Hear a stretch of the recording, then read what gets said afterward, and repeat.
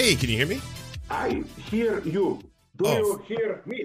I hear you as well. Let me just pull you onto the screen. Give me 1 second here. Hello, am I coming? This? Usually, podcast guys want to appear to be intellectuals. Books. I think you are my ideal. Maybe you are really an intellectual, but wants to cover up this by pretending to be an ordinary guy and so on. you know, because a joke when I was young that the ideal in high school, was to have a learned book, Hegel, Marx, but just the cover inside it's hardcore pornography. Opposite. Like outside pornography, so that people say he's a normal guy like us, but inside it's Hegel's logic. Okay, give me instructions. How does this work? Well, ask me questions or how? I was going to ask you questions, but now I just want to pull out all my hardcore pornography to prove to you that I'm not an intellectual, that I'm a pseudo-intellectual. No, but wait a minute. These are my old jokes. I use them, but pornography, I think, I'm not kidding. Extremely interesting topic to study because it's, you would have seen, you see everything, you blah, blah, blah. But it's the most censored thing you can imagine. You know that you can ask me later if you want. Pornography, even with capitalism, commodification, blah, blah. But I think it's not capitalism that, although it's supposed to be like wild, you do what you want, it's maybe the most strictly regulated, Yeah, no, I agree with that. One of the things... Well, one of the first things I was exposed to you from was watching A Pervert's Guide to Cinema, and I rented that DVD because I thought it was going to literally be about a pervert's guide to cinema. But then I got a much more intellectual discussion of movies and history. It was a very, very good film to start out with. Yes, but this is not a bad joke, I never. It's not narcissism, arrogance. I never watched any of my Pervert's Guide movies because it's very personal. I hate myself with all my tics and this unclear pronunciation so much on screen, It's intolerable for me. Okay, so tell me, how do we do? You ask me question, I answer. Do you have a fixed formula, blah blah? How does it work usually? It's just a conversation. I mean, I know you have a very small amount of time, so I wanted to go right into. I'm very sorry, yes, because it's fit here. This is an old joke already for half a year. I think I have all the COVID symptoms without effectively having it. It's the other way. No, because now with Omicron, it's fashionable to have asymptomal COVID, no? Mm-hmm. But I don't know how it is with you. Here in Slovenia, something a little bit darker is happening. Usually, the COVID itself, the illness passes in a couple of times, it's nothing, But then effects of so-called long COVID enter. Yeah. Like people who thought after 1 week it's over, then they are tired, they get trouble breathing, all that stuff. This is the really obscure thing. But listen, the last thing. First, I talk too much. I need a domina. Okay, you are not a domina, but you know what I mean. At any point and so on. Otherwise, it would be, this is my standard joke. You never read philosophy. No, late dialogues of Plato. You know how they look. This is my favorite form of dialogue. One guy, Socrates, talks all the time, and his partner just says every 10 minutes, quarter of an hour, by Zeus, so it is Socrates, and so on. So let's not do that, be brutal. And second thing, this is not live. Oh, it is live. Sorry if I didn't explain that. Yes. Okay, then okay, I will just be a little bit more careful, you know. Okay. So no worries at all. There's nothing that I don't think we can't talk about. And I'll try my best. Are we already now available to so-called ordinary working classes, or will you put me on or out? It'll be available. I make it available to everybody. Ordinary working classes. No, but what I mean, if it's live, can they see us already now? Yes. Oh, then then sorry guys, I'm serious now, philosopher and so on. No, my audience would probably prefer to have a silly conversation. No, but nonetheless, you know, unfortunately, okay, let's begin with a serious point. My point is double here.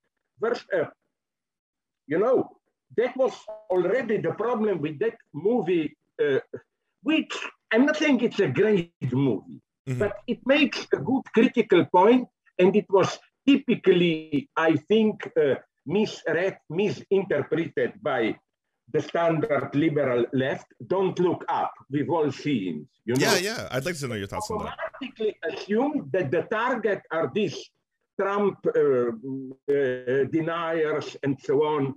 No, it's much more subtle.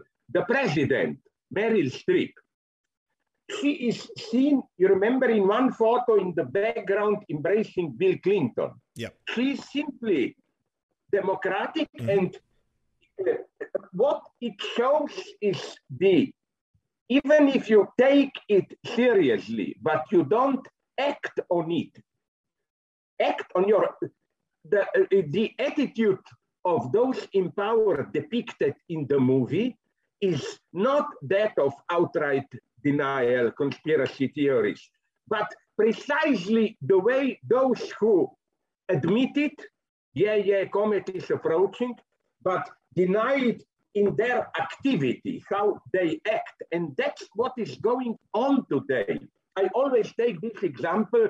You remember, it was horror that a couple of months ago, the Glasgow Conference on Global Warming.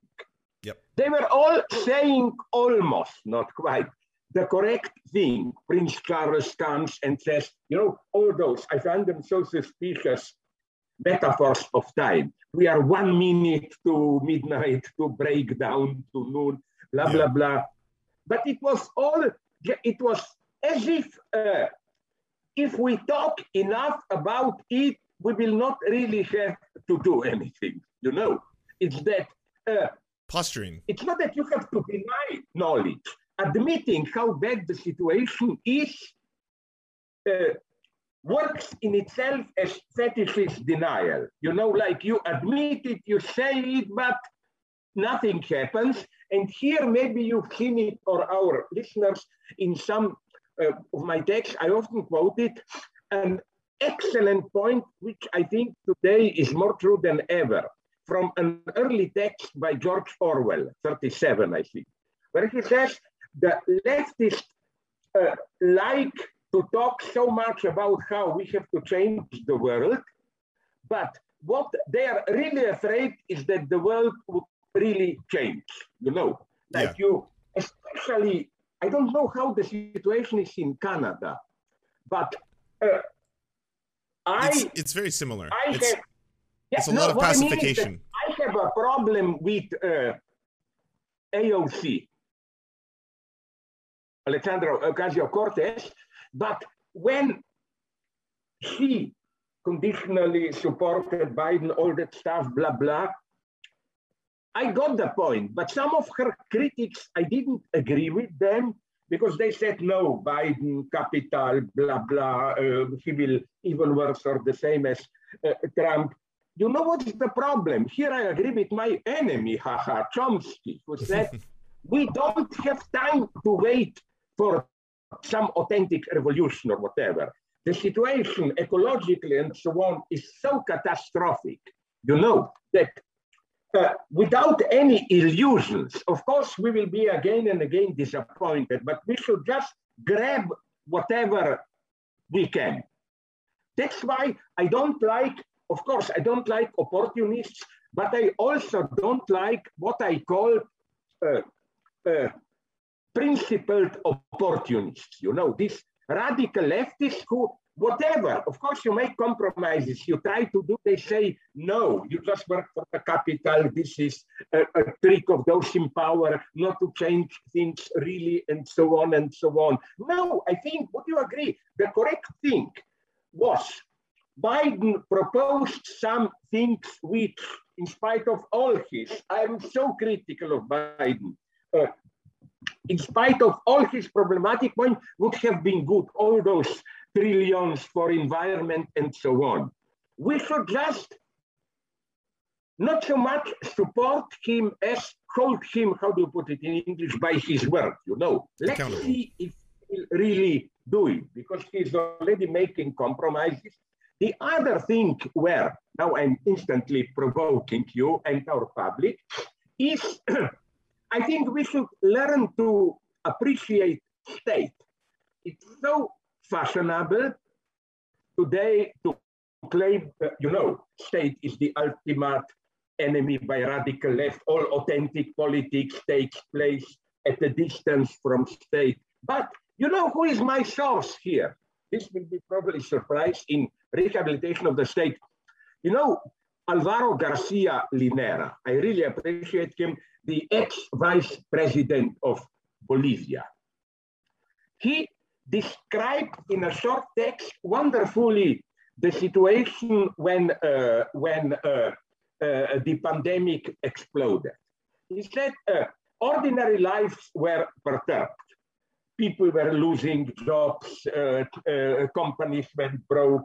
International cooperation, we know what happened. Everybody for himself, even European Union didn't quite work, blah, blah.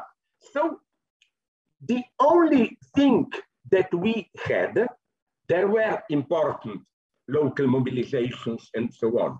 But the only thing we had was state. We expected from the state, you know, to print money, to provide for it. So yes, state is alienated, blah, blah, blah. But it's nonetheless an apparatus that if we can use it, we should use it. Don't underestimate it. Second thing, especially I'm here referring to you, and I hope some of your listeners in Vancouver. I love Vancouver, but you know what makes me sad with my bourgeois sensibilities? Incidentally, my son, who always sarcastically attacks me, you know. Okay. Do you remember in that upper class downtown? And it's very sad, this isn't the downtown on that island now. Are you talking about the downtown east side? It's like the poorest part of Vancouver. Almost cannot afford to live, no? Yeah. It's the rich people from Japan, South Korea, even China, and so on, no? And I remember, maybe you know it, somewhere there in the very center of downtown, there is a small cafeteria called Flying Pig. Mm-hmm. Yeah. And my son so nicely said, look that. There is a cafeteria there whose title is Slavoj on an airplane. Then I got a Flying Pig. But what I want to say is that how did you survive, or our listeners, if they're from your area, you remember last summer, you approached almost 50 degrees. Yes. Yeah, we had hundreds of people died. Yet we need not only state, but even more international cooperation. Because, listen, some of stupid anti-state leftists like to say, no, state manipulates ecological data. The only persons we can trust are local people investigating, looking into companies which ruin our environment, which pollute, and so on and so on. Yeah, of course, but that's not by far not enough. A point. Look at Vancouver. I don't know, but probably, maybe you in your area, since the kind of, I don't know, liberal city, blah, blah, you are not even probably so bad ecological. Sorry, I'm still there. Yep, yeah, you're here. I'm there. Yes, yes. I'm sorry because the image is my yes. So what I want to say is that no, you shouldn't. As much as you look into your immediate environment there, you will not find the causes of the temperature. The causes are global. It's a global perturbance of how air circulates towards the north. Even in northern Siberia, in the coldest city on the earth, they had 33 degrees Celsius, which is close to 100 in Fahrenheit. So what I'm saying is that this is the proof that, this so popular local approach, like, no, this anarchist vision of we should begin at the local level and then gradually through forms of cooperation go up. Yeah, but we already live in a global universe again, where, for example, what happened in Vancouver, yes, you had consequences there, but it was an effect of something that went on globally and for which probably, I don't know how the air circulates there, other parts of the world are much more responsible, But just to finish, why I like cities like Vancouver? Because we have in Europe this joke, this joke that son asks his father, Dad, why don't they build cities in the countryside where the air is much better, Vancouver comes close to me. There are others like Bergen in Norway, such a city, where you are in a city, but not so far. You can see mountains there. Okay, I talk too much. But no. Okay. You see my point. I will put on my global approach. Use every mean you can. Every means necessary. I'll put on my my Dom outfit for a couple of questions. I did want to ask, because you're just talking right now about U.S. politics, specifically the Biden administration, and how like you still think that there are some leftists who think the state isn't necessary. For example, when it comes to the Biden administration, because there are things I would agree with you, he's doing, say, better than Trump, right? When it comes to the environment, but how does the left in the modern era still combat with the fact that it is still a dominant neoliberal ideology? Here, I will give you a totally crazy answer. Okay. For which I'm provoking, but seriously. Okay. What neoliberalism? It is clear. I was convinced by my friends, not totally. I have doubts, but nonetheless, Yanis Varoufakis, Jody Dean, and others, that first, neoliberalism was up to a point always a myth. It was a notion that the developed countries used to put pressure on poor African countries or third world countries, like diminish the state, allow free competition, which means allow our companies to exploit nature. But if you look closely, what is happening in the last decades, my God, the states are really getting stronger and stronger. Not, of course, healthcare and so on, they try to pull out there. But if you look at really successful, in capitalist terms, I'm not trying to sell any leftist ideology here, countries like, think about, I don't know, not so much China, as don't forget others, Taiwan, South Korea, Singapore. This is not liberal capitalism. This is extremely strong role of the state, which in a very planned way selects, okay, we will support these industries, that industries, and so on and so on. And they do something which Western liberal democracies, because of their electoral system, cannot do it. I'm horrified by China. I'm no fan of them. But I met once a Chinese guy, an official guy, who made a point. who told me, listen, with you it's a problem, you just worry about the next 2 years, 4 years elections. While he was a little bit cynical. He said, haha, we know who is in power. But precisely that allows us to think in the terms of decades. It's not what will happen in 2 years. It's what will environment be 30, 40 years from now. Not just to talk about this. We have all those predictions, you know, in 2050 catastrophe. But no, they, in a wrong way, I don't think it will work, that authoritarian way. But, you know, we will need to establish not a Chinese authoritarian one, but some form of collective decision-making, which will not function in this rhythm of every 2 years you have elections and so on and so on. That is so important for me. So my first problem with neoliberalism is this one, that we already don't have it. Look again what happened with the pandemic. What neoliberalism? I know Trump was cheating. Much money went only to companies, but nonetheless, state intervened, printing trillions of money and so on. It was the same in Europe. So it's not that second thing.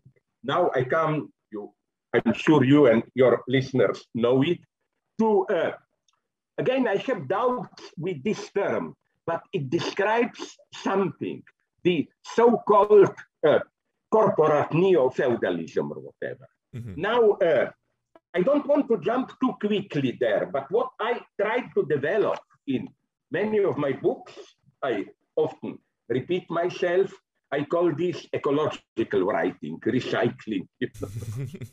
But what I want to say is that, to put it in orthodox Marxist terms, Marx speaks about the privatization of commons. Commons in the sense of not just woods, forests accessible to everybody, but in the sense of the air we breathe, the market, mediums of communication, and so on. Now these commons themselves are privatized, but they remain commons. Like you buy books, more or less soft monopoly by Amazon. We are probably now using some Microsoft or whatever device. So I'm saying, you see the paradox. We experience ourselves as free and so on, but the space in which we move is already controlled by a big company, which is then usually, again, controlled or linked to a state, as my good friend Julian Assange put it. I love that Google is really a private counterpart to NSA, to National Security Agency. That's a good way of putting it. So what I want to say is that that's why, as following some Italian economists, although that's not my specific topic, I try to develop the standard capitalist development was from rent to profit. But now we are in a way returning to rent. Look, sorry, my own example. Look at somebody like Bill Gates. Where do his billions come from? He probably pays his workers, I don't know, even relatively well.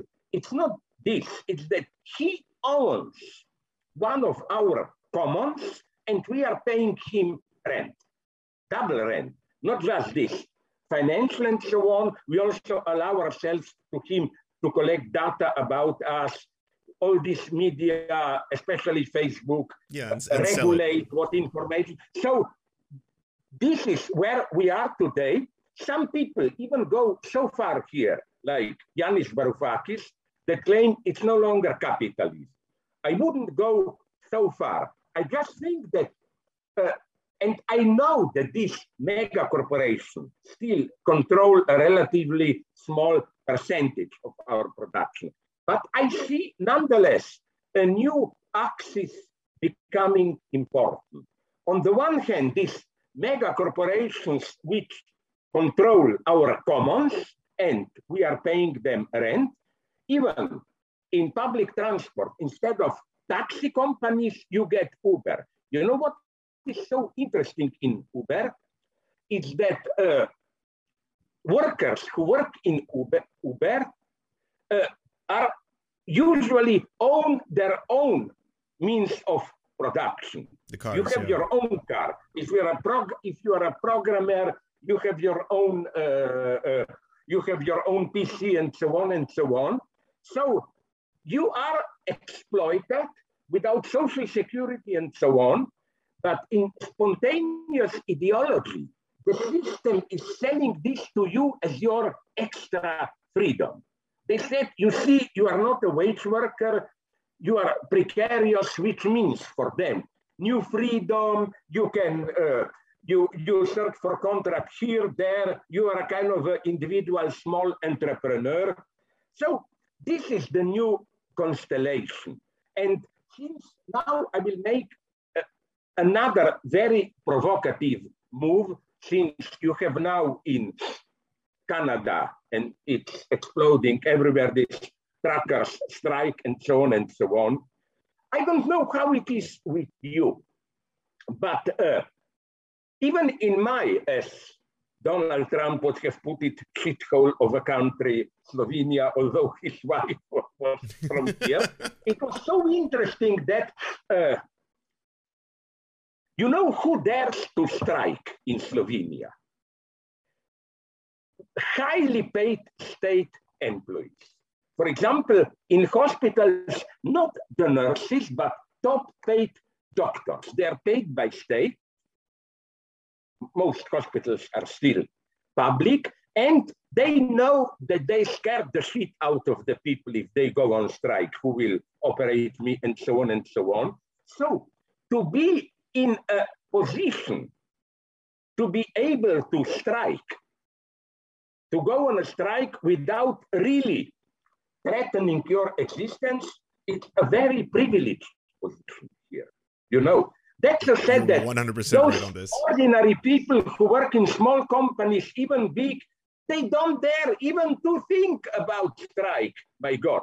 The boss will tell them, okay, fuck off, no problem. I mean, this is why I think that strikes often in Slovenia, at least, they are, as a rule, strikes of the privileged state employees. In what sense privileged? They are relatively well paid and they have a stable, permanent job. They don't have this precarious anxiety of precariousness, what will happen, and so on and so on. Isn't this very sad that what is the symbol of workers' resistance, a strike, becomes a privilege? Yeah. You know what worries me even, and I have the same problem with remaining radical leftist, communist, blah, blah, but with working class today. Who is today the working class? It became clear that you have absolutely to include a series of other people, not only precarious workers who, and this is an ingenious trick, like since you as a precarious worker, as a small entrepreneur, propose, do contracts with a company, it's no longer, this prevents any solidarity, more or less, among, at least in my country, among precarious workers. Because you experience the company with which you make a contract as kind of a transparent mediator, just an anonymous agency, and you see as competitors other precarious workers. So it prevents solidarity. Creates antagonism. That's the precarious workers should be included.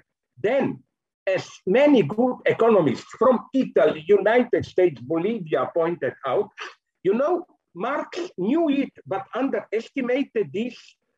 key distinction between valorized and non-valorized work. Valorized simply means that you are paid a regular wage in this sense that your work produces value. But wasn't it one of the lessons of the pandemic that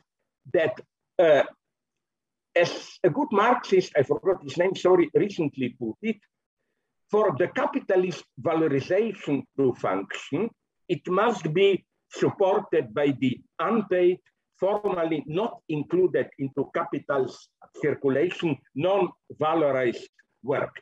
In small stores, your relatives helping you, the wife at home doing the work, and so on and so on. So it's crucial today to include in the overall scheme of exploitation these non-valorized workers. And next thing, some of my ecologically oriented Marxists pointed out, they call this, it's a clumsy term, no longer exploitation of work, but more exploitation of existence, of your conditions of existence. You in Canada, no, your Trudeau was a little bit disappointed here that fracking and so on, basically it goes on, no, and so on. Why is this tragic? Because at least I read some reports on how it's really ruining the countryside. Indigenous people who usually live close to those sites, they are not exploited formally. They are not paid, they are just ignored, but their conditions of existence are ruined. And this is no longer marginal today. I know because I have friends there in Ecuador. The previous president, Rafael Correa, lost his job precisely because he tries to limit this exploitation of existence. Big companies, mining, ruining environment, and without formally directly exploiting local people, ruining their conditions of existence. And are we aware how many things are happening along these lines today? For example, now people no longer talk about it, but do you remember a couple of years ago, the big topic was Somali pirates? Yes. Yeah, but you know why they exploded? Because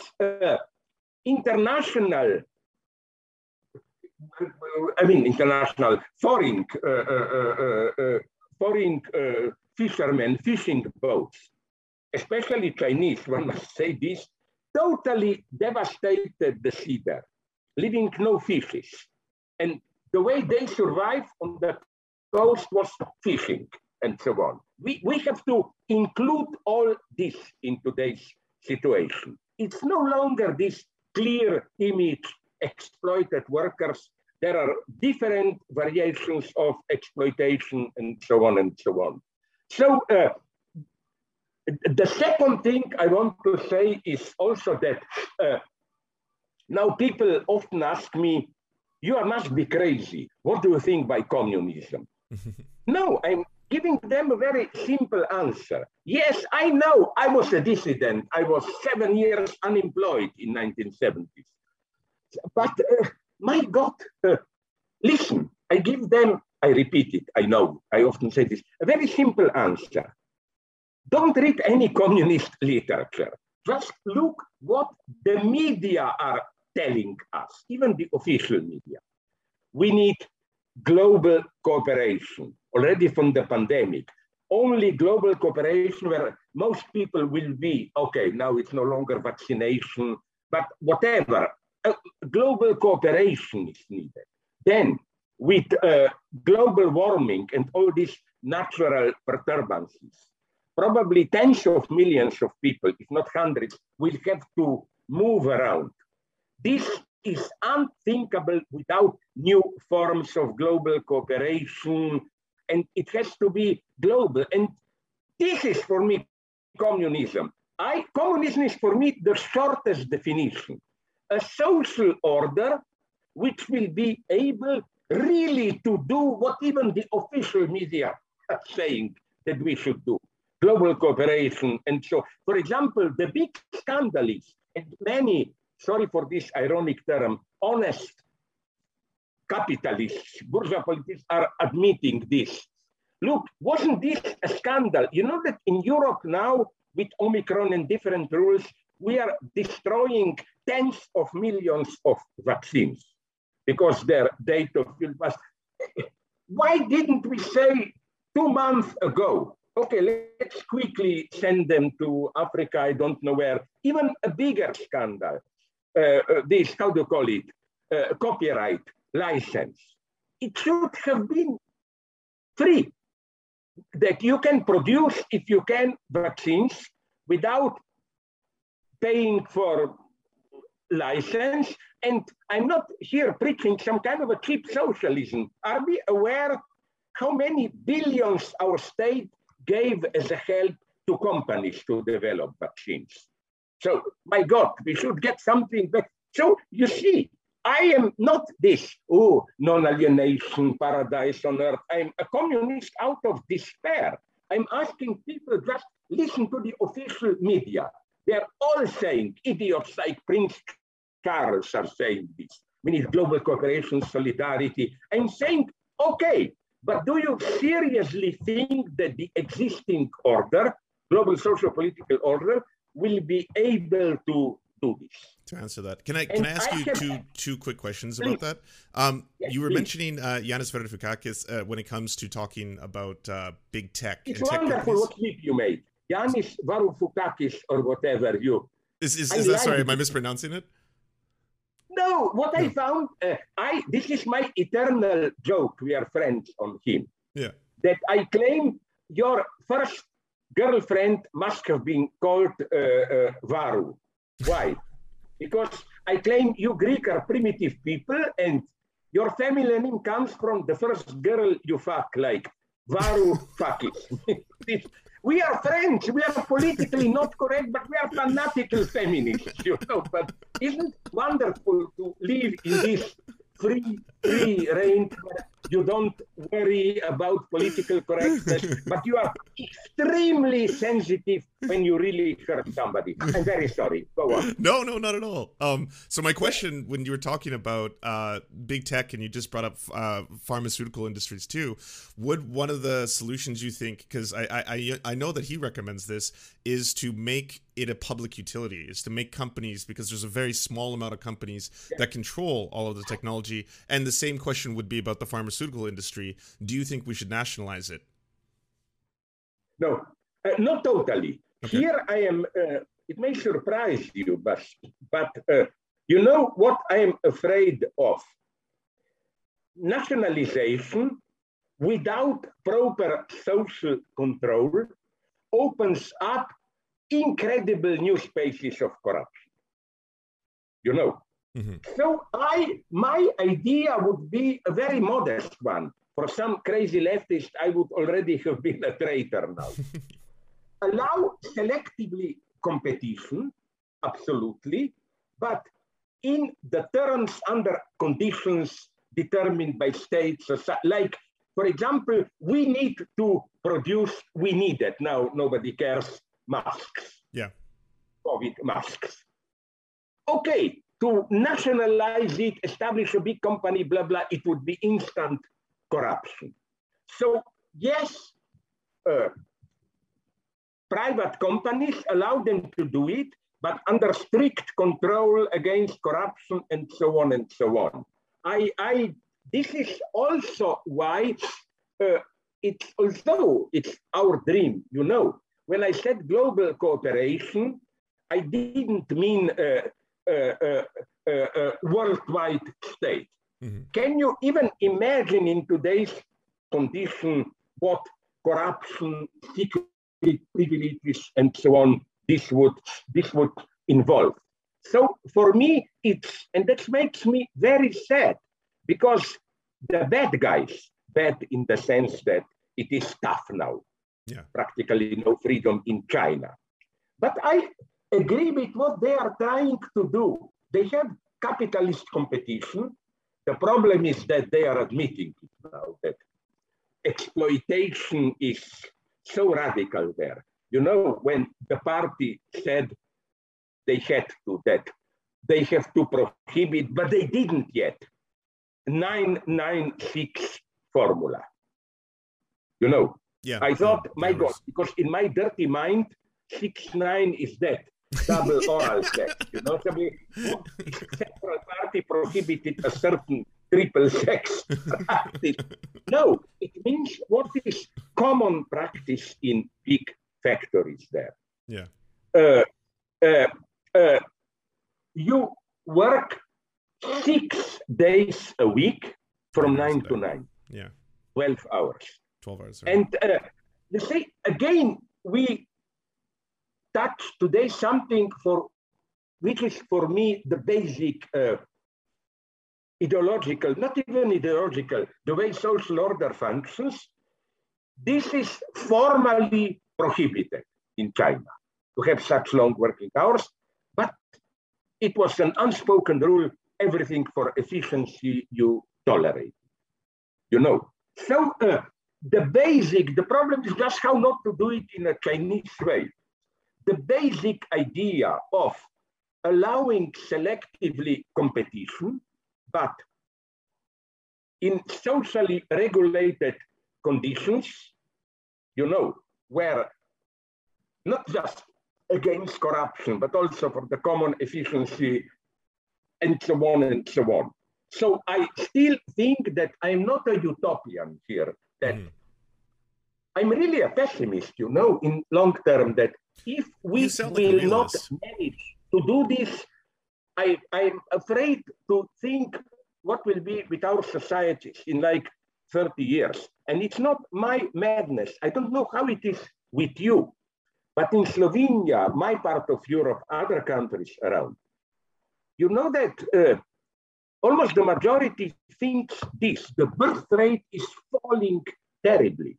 Not because of poverty, but because young people simply think we are approaching a crazy world who wants to have children in these conditions. You know, I really think that we, the left, should be brutally realist here. Okay, and then I give you your domina with another point, another desperate point. You know, many left liberals focus on immigrants, open border. For them, the ultimate example of today's oppression is closed borders.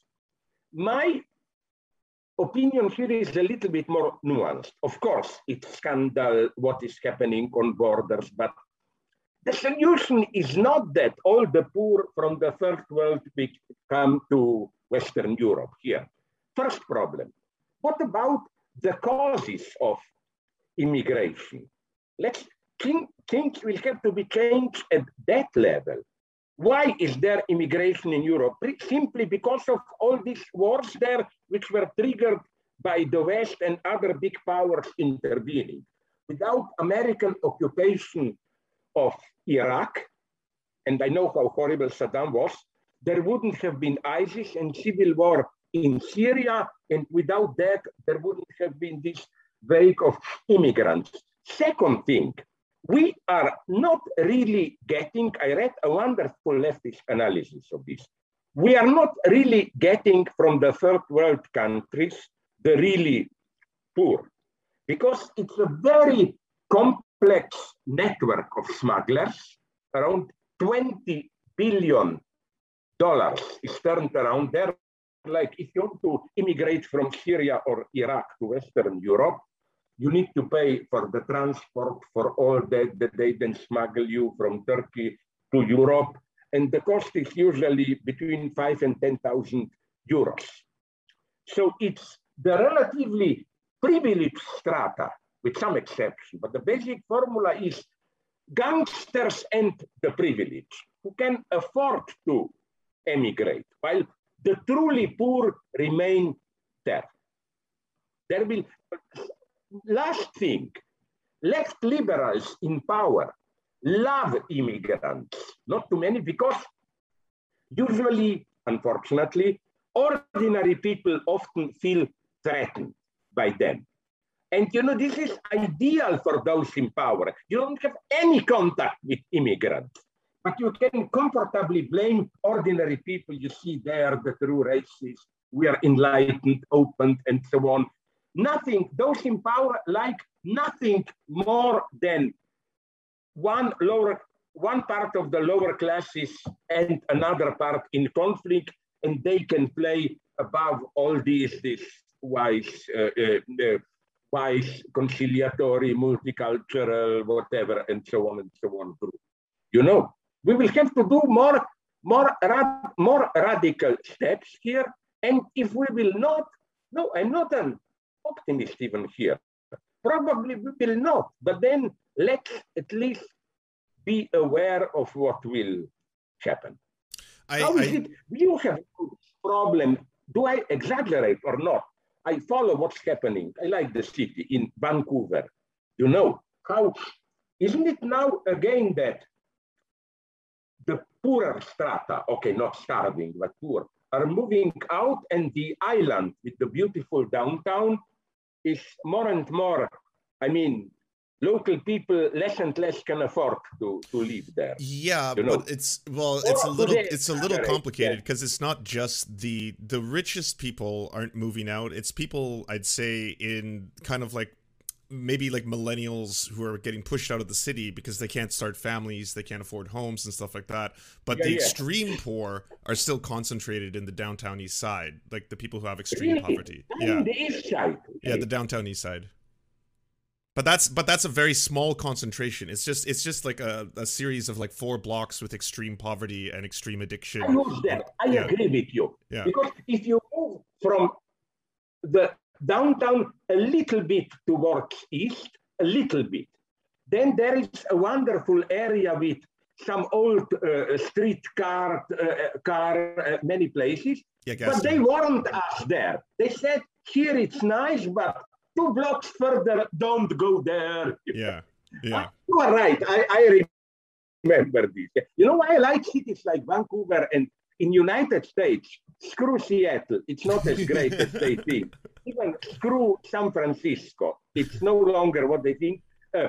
Although there are many right-wingers there, but as a city, I like Portland. Were you there? It has mega, I forgot the name, maybe the best bookstore in United States. Yeah. A couple of houses. Yeah. And Portland, Oregon, it's really good. Of less than 1 million, where you can basically cover the downtown on foot, You just circulate there. I love these cities. The only thing I like about New York, Manhattan, is that it's also like that in the sense that it's just a connection of villages. When I stayed there before COVID with my friends around Washington Square, everything was there. Cinemas, bookstores, cafeterias. And for 1 month, I didn't move out there. Everything. Really? That's awesome. Yeah. Yeah, no, I love that city too. Could I ask you one last question about you were mentioning that a lot of immigration is obviously a result of the U.S. involvement in somewhere like Iraq, right? Not just USA. Here, let's also include, maybe it's time, sorry to interrupt, but yeah, of course. I know what United States are doing, but we are entering truly a little bit more multi-centric era where this is a very dark chapter, but my African friends are telling me what China now is doing in many African countries is a very rough economic neo-colonialism, So it's not just, let's be careful, it's still the biggest maybe threat United States, but also China and other countries are doing it. Sorry, go on. Yeah, of course. But so whatever country is doing it, I was curious what you think could be done, especially in the United States, to maybe curb back things like the military-industrial complex or the U.S. ambition to continue to be like a hegemonic superpower and do things like invasions that obviously will displace people and create immigration. This is... there is no easy way out because, and now I tried with my Freudian psychoanalytic friends to develop this, you know, the big, very sad lesson, which was true all the time, but now we are feeling its material force, is I absolutely want to resist this cheap mantra. People, especially ordinary people, are victims of their passions. They don't think rationally, whatever. But it is, in some sense, obviously true that people systematically vote against their own, if you put them in primitive way, against their own interests. Look what happened under Trump with middle classes. They were the big supporters of Trump, and economically they were the big losers, and so on. So although I don't underestimate talking about real economic interests, this was the big force of Bernie Sanders. You know, like he simply didn't go into that bullshit of ideological topics and so on. He simply addressed economic interests. But at the same time, this is so tragic, precisely when poverty grows, it's very easy to mobilize people, not against poverty directly, but this basic ideological mechanism where you project into a foreigner or whoever, big capital, the source of poverty, and you mobilize them. I mentioned this in one of my books. This is the most depressive things that happened not in Slovenia, but in a neighboring country, Croatia, some 10 years ago. On the one hand, left trade unions tried to organize a big meeting because there was new taxation system, wages were falling, horrible situation for ordinary people.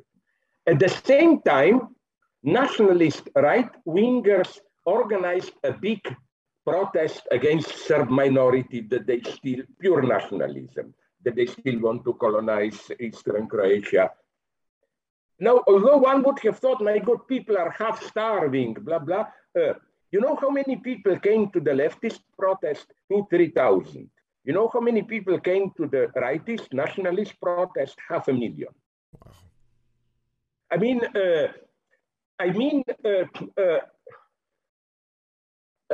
Here, I think that the only thing we can do, because, you know, first this, let's not have any illusions. I've experienced this myself. Our media are heavily censored and manipulated. Mm-hmm. Okay, I will be a little bit arrogant. Look what happened to me. You are too young to remember, but 10 years ago, every month or so, New York Times published a co-ed by me. Then it was even 1-2 points Newsweek, then it was other smaller media, but I was there. Now I'm completely prohibited there. I'm completely prohibited even in those like more to the left British dailies like Guardian, Independent, and so on and so on. We see, like, of course, formally you are free to write whatever you want, but our media are so manipulated, censored, and so on, and we should also include this into our fight. Like, if you ask me for the most horrible text that I read in the last month, it's not some right-wing nuts, it's Zuckerberg Meta Manifesto. This is for me a true manifesto of neo-feudalism. He proposes a new common space without social contradiction. We all smoothly function there.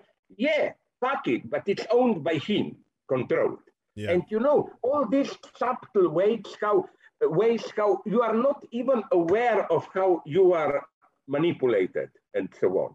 So it's crucial for us, and through all these podcasts, we are doing it to reach the public, and miracles. Okay, now I will give you a totally desperate answer. Our only hope are miracles, but they happen. Things just explode. I know it was marginal.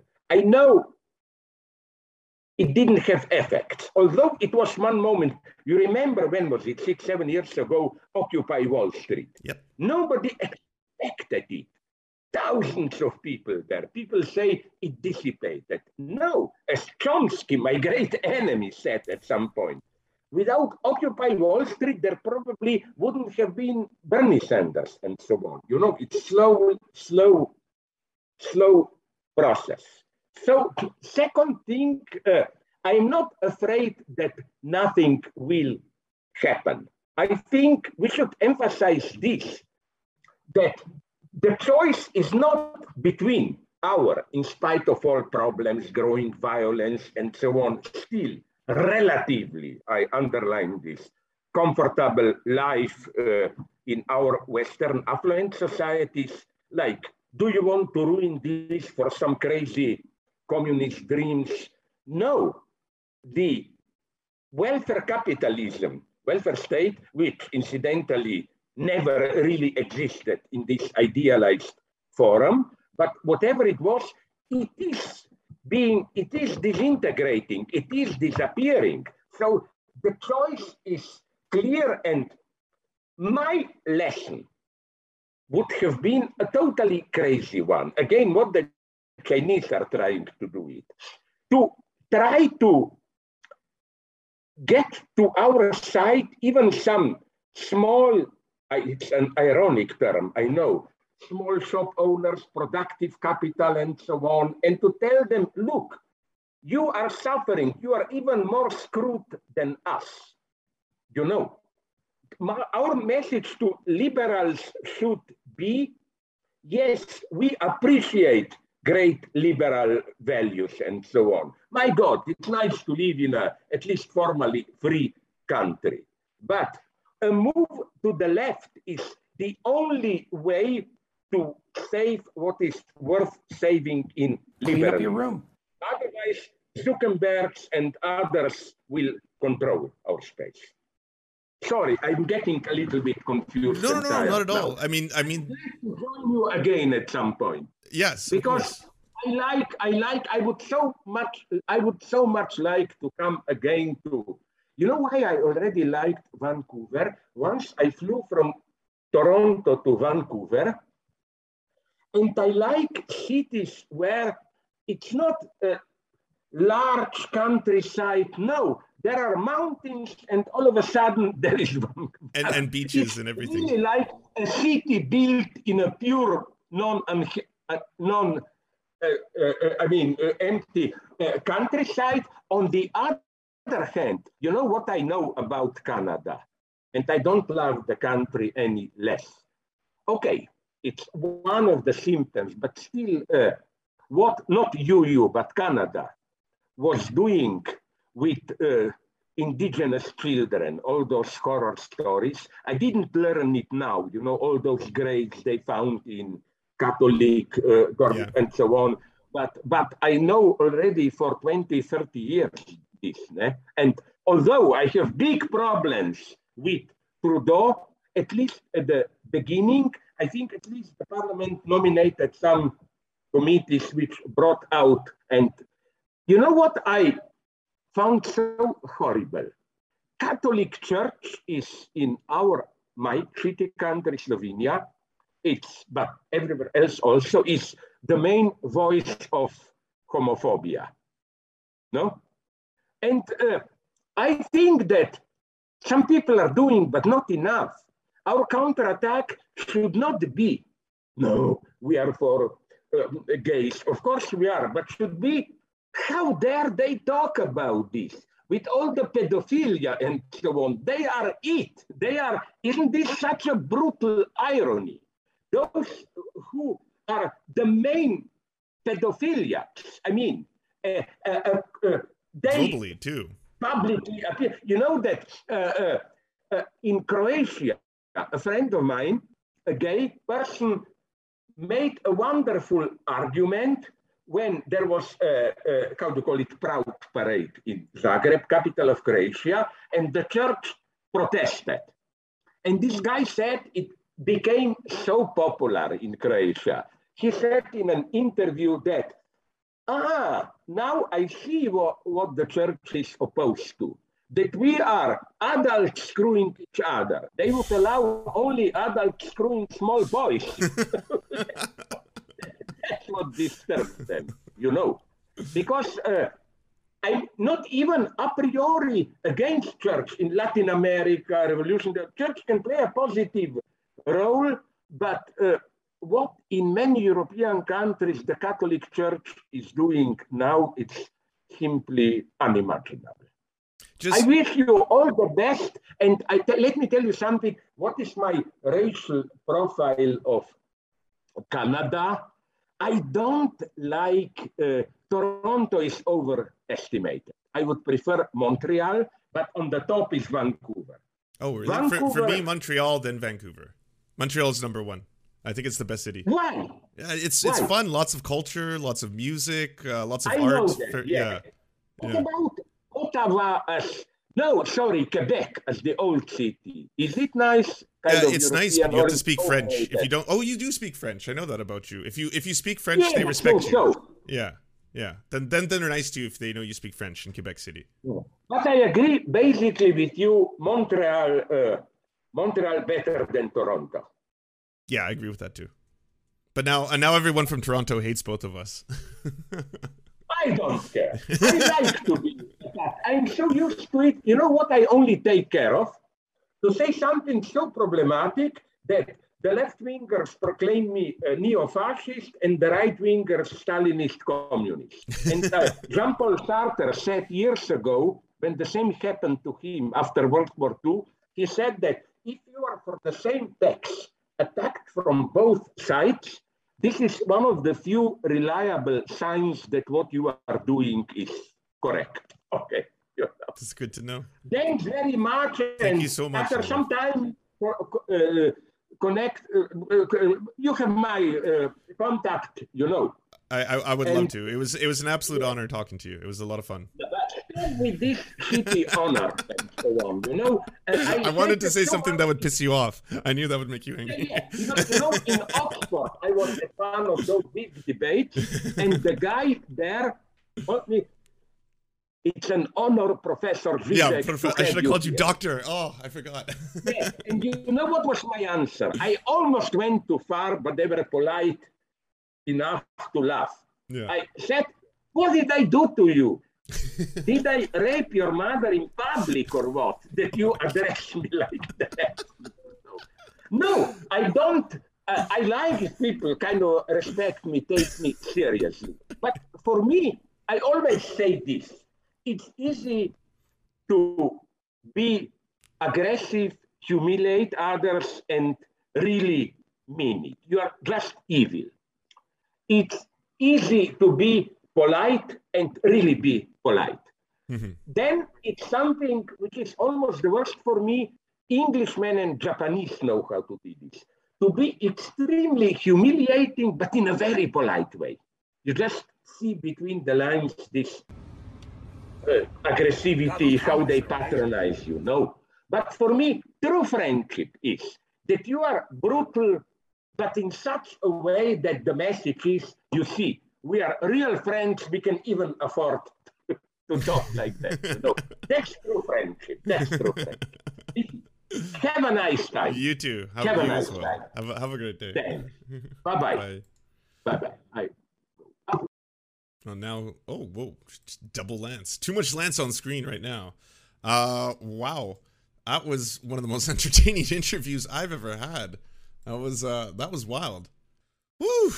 That feels cleansing. I feel like you know, I was not prepared for how funny he was going to be. That was the smartest, oldest 12-year-old I've ever seen. I love that he thought I was a kid too. He was like, you won't remember this, but 10 years ago. I was like, 10 years ago.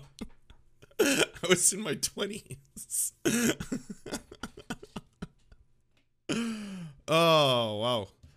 Yeah, no, it seemed like he liked me. I thought so. I thought it was great. You know what was really fascinating about that conversation was that I didn't really have to do anything. I think I spoke like 4 times in an hour. First off, he said he only had like maybe 20 to 30 minutes tops. That was easily an hour. So he must have enjoyed my company if nothing else. But I will say this, that was the best call out I've ever had of anyone I've ever spoken to when they first, I guess, saw me on screen was just that, like, you know, it wasn't even about being a pseudo-intellectual. It was that, like, it looks like you're not one of those people who has a whole bunch of books behind you. And I was like, I guess my head is blocking them because I do have books. They're just like on piles and piles. I have a select handful that I like to grab quotes from and pull them onto the stream.